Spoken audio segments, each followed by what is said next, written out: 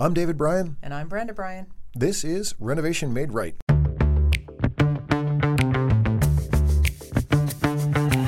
If you're considering a remodeling project now or sometime in the future, Renovation Made Right is your single source to help guide you through getting the project you want and an experience that you'll enjoy. Renovation Made Right tackles topics that range from how to select the right project and contractor, to tips on surviving the remodeling process, to best practices for kitchen and bath design. We have over 30 years of experience in the industry and are owners of the well-established design build remodeling company Black Dog Builders in Salem and Nashua, New Hampshire. We're sitting down with industry professionals to tap into their experiences and insights so we can equip you with the tools you need to make your own project a success. Hey, welcome back to another episode of Renovation Made Right. My name is David Bryan, and my lovely host next to me is... Brenda Bryan. That's right. And so this show is a continuation of a previous show that we did that is the history of America's kitchens, sort of inspired by a webinar you attended, and then inspired by a book you bought because of the webinar you attended. You attended. Yes, exactly. And I really enjoyed the first conversation, and there's a bunch of stuff that I learned in that process. So I'm looking forward to the second one. This is a little bit... this isn't kind of a topic we've done before, but it's home-related. We're a home-related show where, I thought it's a good tie-in, and I'm learning as we go. Yeah, well, I thought it would be a great idea because, one, it caught my eye when I saw the description. I was like, that sounds cool. And I think our listeners would think it's cool, too. So hopefully that is true. So we'll find out. If everyone likes these shows and enjoys the topic, please let us know. We'd love to get the feedback. We do. If you didn't like the show, let us know. We'd love to get the feedback. So you people stink. That's right. That's right. And we want to thank folks for the reviews, the ratings, the following us, and downloading us. So thank you very much for that. And if you're enjoying what we're doing, give us some feedback. And if you're not, we'll adjust and course correct. Correct. Or we'll just retire. That could be happening. Who knows? Off we go. All right. So in our last show, we talked about the history of the early kitchen in the United States. And now this is a continuation. We're going to be talking about the 19th century, 20th century, and 21st century kitchens and how that has evolved. So one of the things we talked about last time was the difference between a range and a stove. And a stove was a freestanding heating device originally in a kitchen, and then it became a cooking device. And then what's the difference between that and a range? And I explained that a range is actually built into a chimney. It's not freestanding. There's no flue. It's actually like partially built into the chimney, and it's not movable. And so you asked about the etymology of that, like why is it called a range? Meryl, yes, I did. Awesome producer, looked up what the etymology of the range was. So now we have an answer for you there. The answer is that not only did you have cooking surfaces in a range, you had ovens as well. And the ovens could be set at different temperatures based on the fire that you built in the ovens. And so therefore it gave you a quote unquote range of cooking options in one space. And there you go. So that's how you get the word range. I love that. Yeah, exactly. All right. So one of the things I was just about to jump into, and we left it as a cliffhanger because Dave is just so excited to talk about it.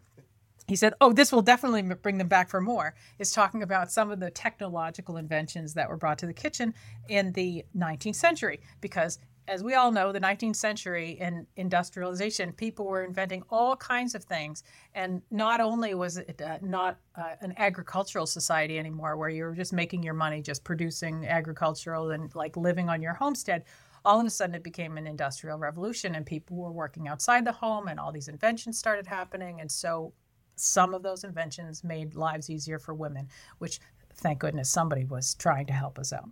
So the first thing was the rotary. Well, not the first thing, but anyway, this is a list of things that were invented. The rotary egg beater, which is kind of awesome. And you've seen these. I mean, everybody's been to their grandmother's house, has seen a rotary egg beater that they still have. It's just a little turn crank, and the lid goes chunk, chunk, chunk, chunk, chunk, chunk, chunk. And I read, chunk, chunk, chunk, chunk, chunk, chunk. It's exactly what it sounds like. And there were specific directions for how to take care of these, because if you there was grease in the flywheels, in the gears, yeah. Yeah, and if you washed it with soap and water and the grease came out, it wasn't going to work well anymore. But if you tried to use it while it was still wet, it would fling around and the grease would get in your cooking. And so you had to very carefully, first of all, not get the flywheel and your handle dirty. So you had to keep your hands clean when you were using it and only submerge the part that was in the eggs or the cream or whatever you were using it for. And not really get any of that other stuff wet, or wipe it with a dry cloth. So Otherwise there are all kinds of problems that happen. Meat grinder was invented in the mid 1800s. So Sweeney Todd and everybody else, this is pretty awesome stuff. An apple peeler was 1864. And the apple peeler was invented by a guy that was the future governor of New Hampshire. So clearly it made him quite successful, this apple peeler. There you go. I know. Yeah, I guess he invented it and he sold a bunch and then he was like, I'm not selling enough of these. So he actually went on the road and sold like 24,000 of these devices to homemakers all over New England. Wow. Took that money, opened up a factory, and made all kinds of other inventions for kitchens, and then went on to become the governor of New Hampshire in the late 1800s. Interesting guy. Things that make you say, Exactly. In the advent of electricity, and we'll talk about obviously a lot of inventions that came with that, but bread toasters were invented in 1893. I did not know it was that early. I mean, hardly any houses had electricity, but somebody invented a toaster. So probably only used at Thomas Edison's house, but nobody else had access.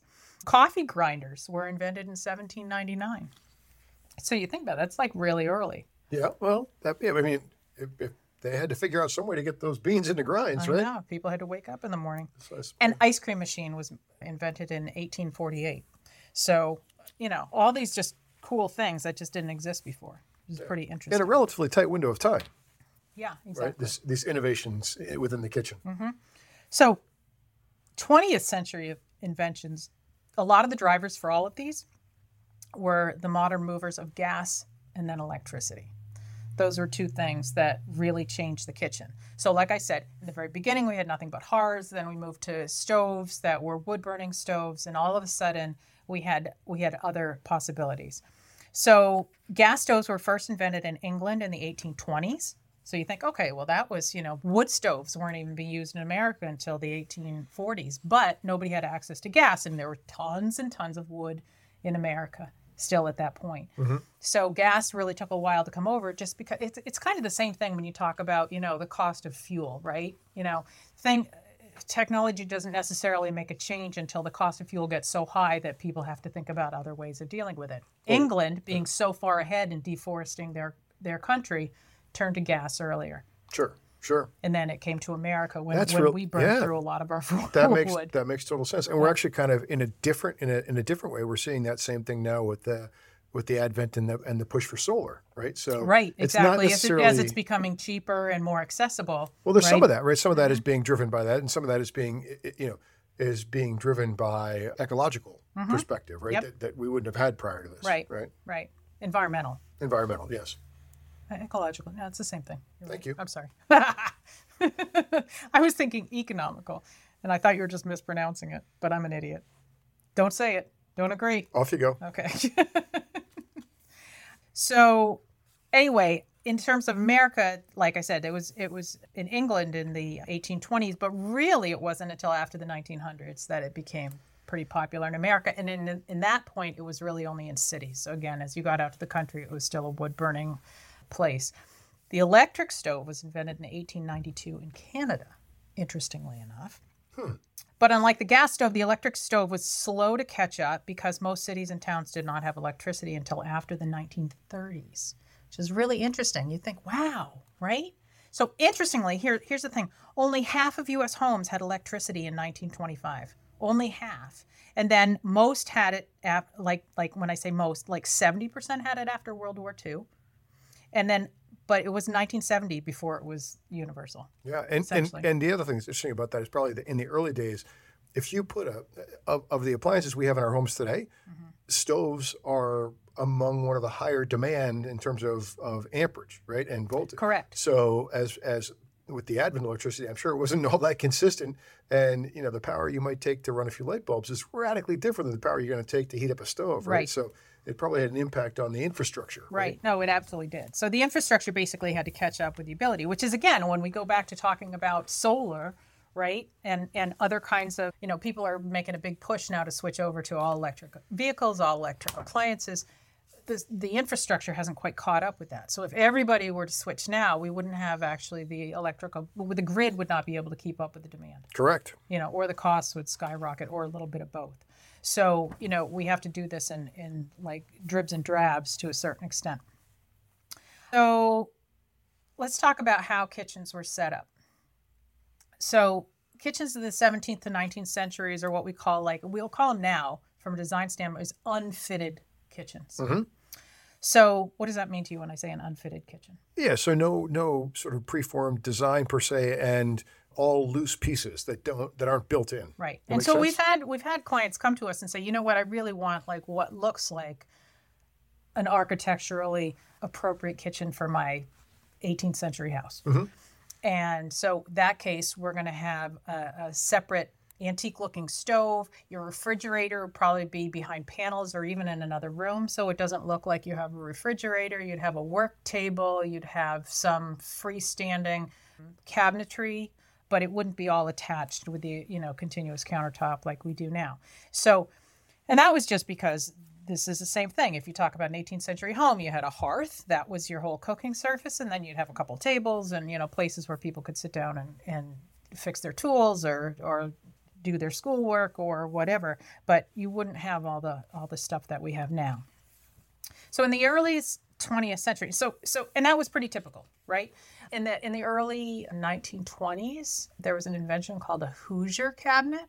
Do you know what a Hoosier is? I think I do, yeah. So you find them in antique stores all Yep. the time. Yep. It's essentially a cabinet that's about 5 feet wide by about maybe 6 or 7 feet tall. It's in two pieces. It's almost like a hutch where there's a base piece and a top piece, but it's all storage. And this was like super new technology, in the early 1900s. And it was meant to make it super efficient to do stuff in your kitchen. So you'd have a place for all your spices. There would be a flour sifter built in. There would be places for all your various things that you need for cooking, all in one place. And it was meant to be like the absolute highlight of efficiency in a kitchen. And so it was put into one of these, what I call unfitted kitchens, right? Instead of maybe just a table, now all of a sudden you have a Hoosier cabinet.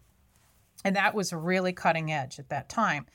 But around the same time frame, in 1909, there was a guy named Frederick Taylor, and he published the book, The Principles of Scientific Management, which used time and motion studies to optimize industrial efficiency. So it was really based for industry, right? How do we make industry as efficient as possible, cut down on the workload, Sure. increase productivity? So, but a couple people were like, why can't we take this into the home? So there was a woman named Christine Frederick, and she lived in Long Island, and she took Taylorism, this is called Taylorism, after Frederick Taylor, and applied it to the kitchen. And she was also the household editor of Ladies' Home Journal, Ooh. which is very interesting.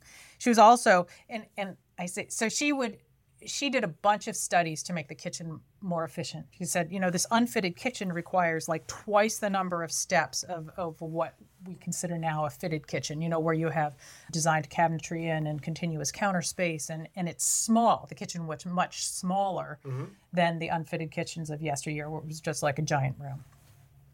So she created a lot of recommendations about like how to make your kitchen efficient, so that, if you think about most women, and they talked about like some of the ridiculous amount of plates and dishes you wash every year. No dishwashers, right? Right. Like what you do. Really, her job was trying to say, okay, if I can cut you down from 30,000 steps a day to 8,000 in your kitchen, wouldn't you be happier? And that was the goal. So she was trying to create more efficient space. But in a lot of ways, she was also just a very good business person, because she was also kind of a double agent for businesses to market their products to women. So she would she'd show up like in the Hoosier company that made these Hoosier cabinets. She would show up in their advertising saying, I recommend this. She was an because it makes influencer. An early influencer. She was very much an early influencer. And then there was a woman, she was an industrial engineer and a psychologist, which is like crazy. Around the same time frame, early 20th century, Dr. Lillian Gilbreth, and she was also an influential kitchen designer. She was also using Taylorism, and she and her husband Frank were leaders of, in the scientific time management movement, and collaborated on factory projects. So again, she got her start in industrial like projects. making the Model T production line more efficient. Right, exactly. Right. But her husband had an early death. And she was left with 12 children to support. Like, I don't know how she did all she did and had 12 kids at the same time. Like, this woman was a Because powerhouse. they were specialists in time management studies. Yeah, I guess, right? Exactly. It wasn't very romantic, but they No, got the job done. exactly. But they got their kids done. But interestingly, her story inspired the book Cheaper by the Dozen. No Which is kidding. really interesting. Yeah. And she Man, became you are filled with little bit. It's this all has in this been book. It's very just illuminating. fascinating.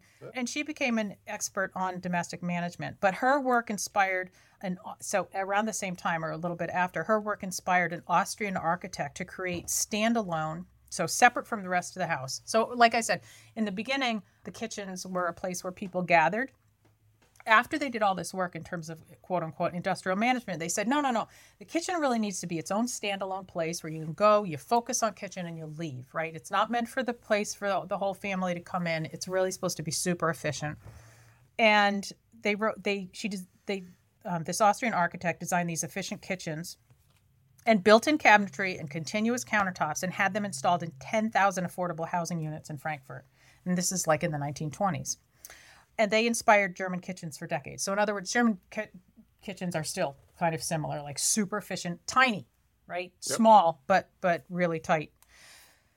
But the negative is, and you see about this in design, right? Like we swing from one side, which is super inefficient and big, and you swing to the other side, which is super efficient and small. You're talking like galley kitchens, like little L-shaped kitchens, right? Yep. U-shaped kitchens. They're all super efficient, but they left no place for the family to congregate.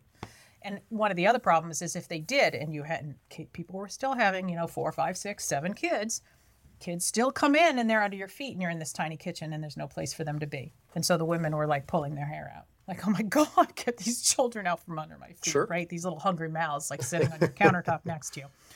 And so we swung back, right? So we took the best features of both, which is basically like compact, modular storage and work surfaces, but space for family on top of it, right? So you have these U-shaped kitchens, but they open up into an eating area and a table in that space or, a place or desks or whatever. Mm-hmm. And that has continued right up until now.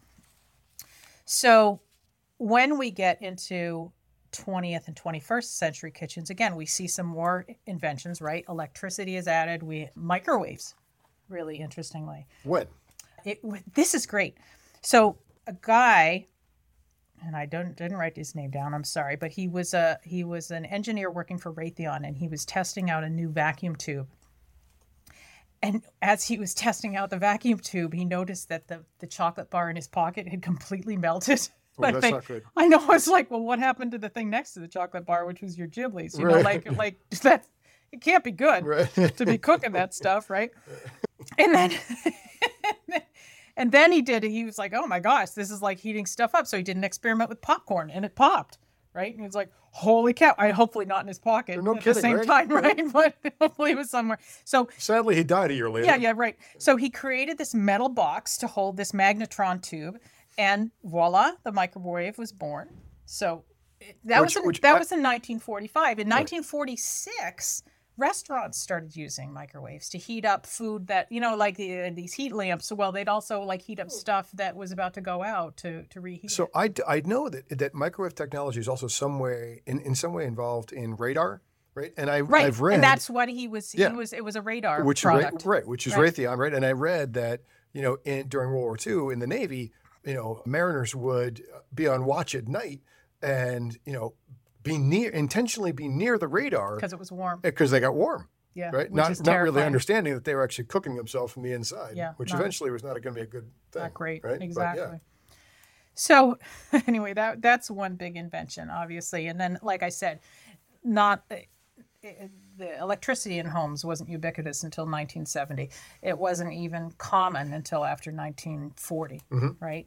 So all these inventions that happened, all the things that we had before, like I mentioned those inventions in the earlier part of the segment, the egg beater and, all this stuff that was basically driven on hand power all of a sudden could be electric. So you had stand mixers, electric beaters, electric toasters, all electric coffee makers, drips, all this stuff that you can now plug in, which made life infinitely easier. So how has it changed now since then? Kitchens And I'm going to wrap up with this. We're going to have a big argument about it. It's going to be just awesome. All right. Well, just to be clear, I'm totally unprepared for this because you didn't give me your notes in advance, so I'm curious now. I know. It's going to be awesome. All right, fire away. So kitchens have become, especially since like the 1970s, become two things. Ungendered, right? They used to be just a really women's space, and like pink appliances and, whatever. They become ungendered and open for entertaining. Okay. So here's the irony. The women's movement of the 60s and 70s ironically made kitchens sexier for people in general, men specifically, because as women fought to get out of the kitchen, men had to pick up the slack and get into the kitchen. And because the men got into the kitchen, surprise, surprise, they were willing to pay for the best tools and the best finishes and all the things like their cars That they were denying women all along. Like, you don't need that. Why would you need that? Well, you got to have the right tool for the job. Every guy knows that. Every guy knows that. So once you got into the kitchen, all of a sudden, everything became, stainless steel this and fancy that, and no expense could be spared.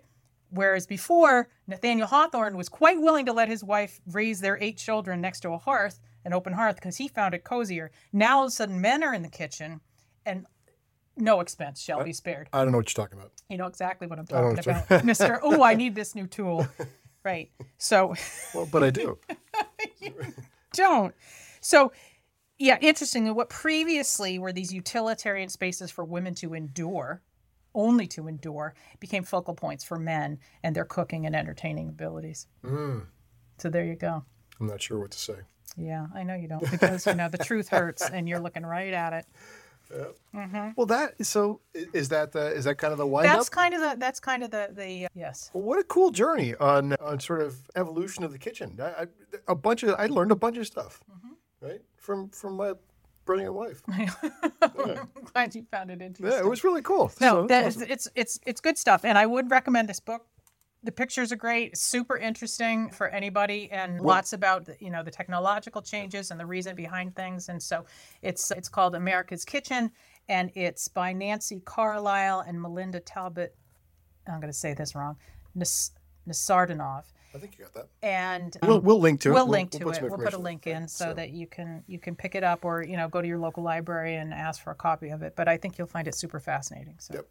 And so just to wrap on this, first of all, as I had said in the beginning of the show, thank you for supporting the show. Thank you for listening to us, and our downloads continue to increase. We appreciate that. But we'd love your ideas. We'd love any recommendations you have for topics you'd like us to cover. We'd love your questions even more. One of our next shows is going to be a Q&A with some listener questions. So we really appreciate that. And again, thanks for being with us. You have been listening to another edition of Renovation Made Right. I'm David Bryan. And I'm Brenda Bryan. Thanks. Thank you for listening. Be sure to check out the show notes on our website, renovationmaderight.com, and follow us on social media at Renovation Made Right. Don't forget to subscribe, and if you like the show, leave us a review.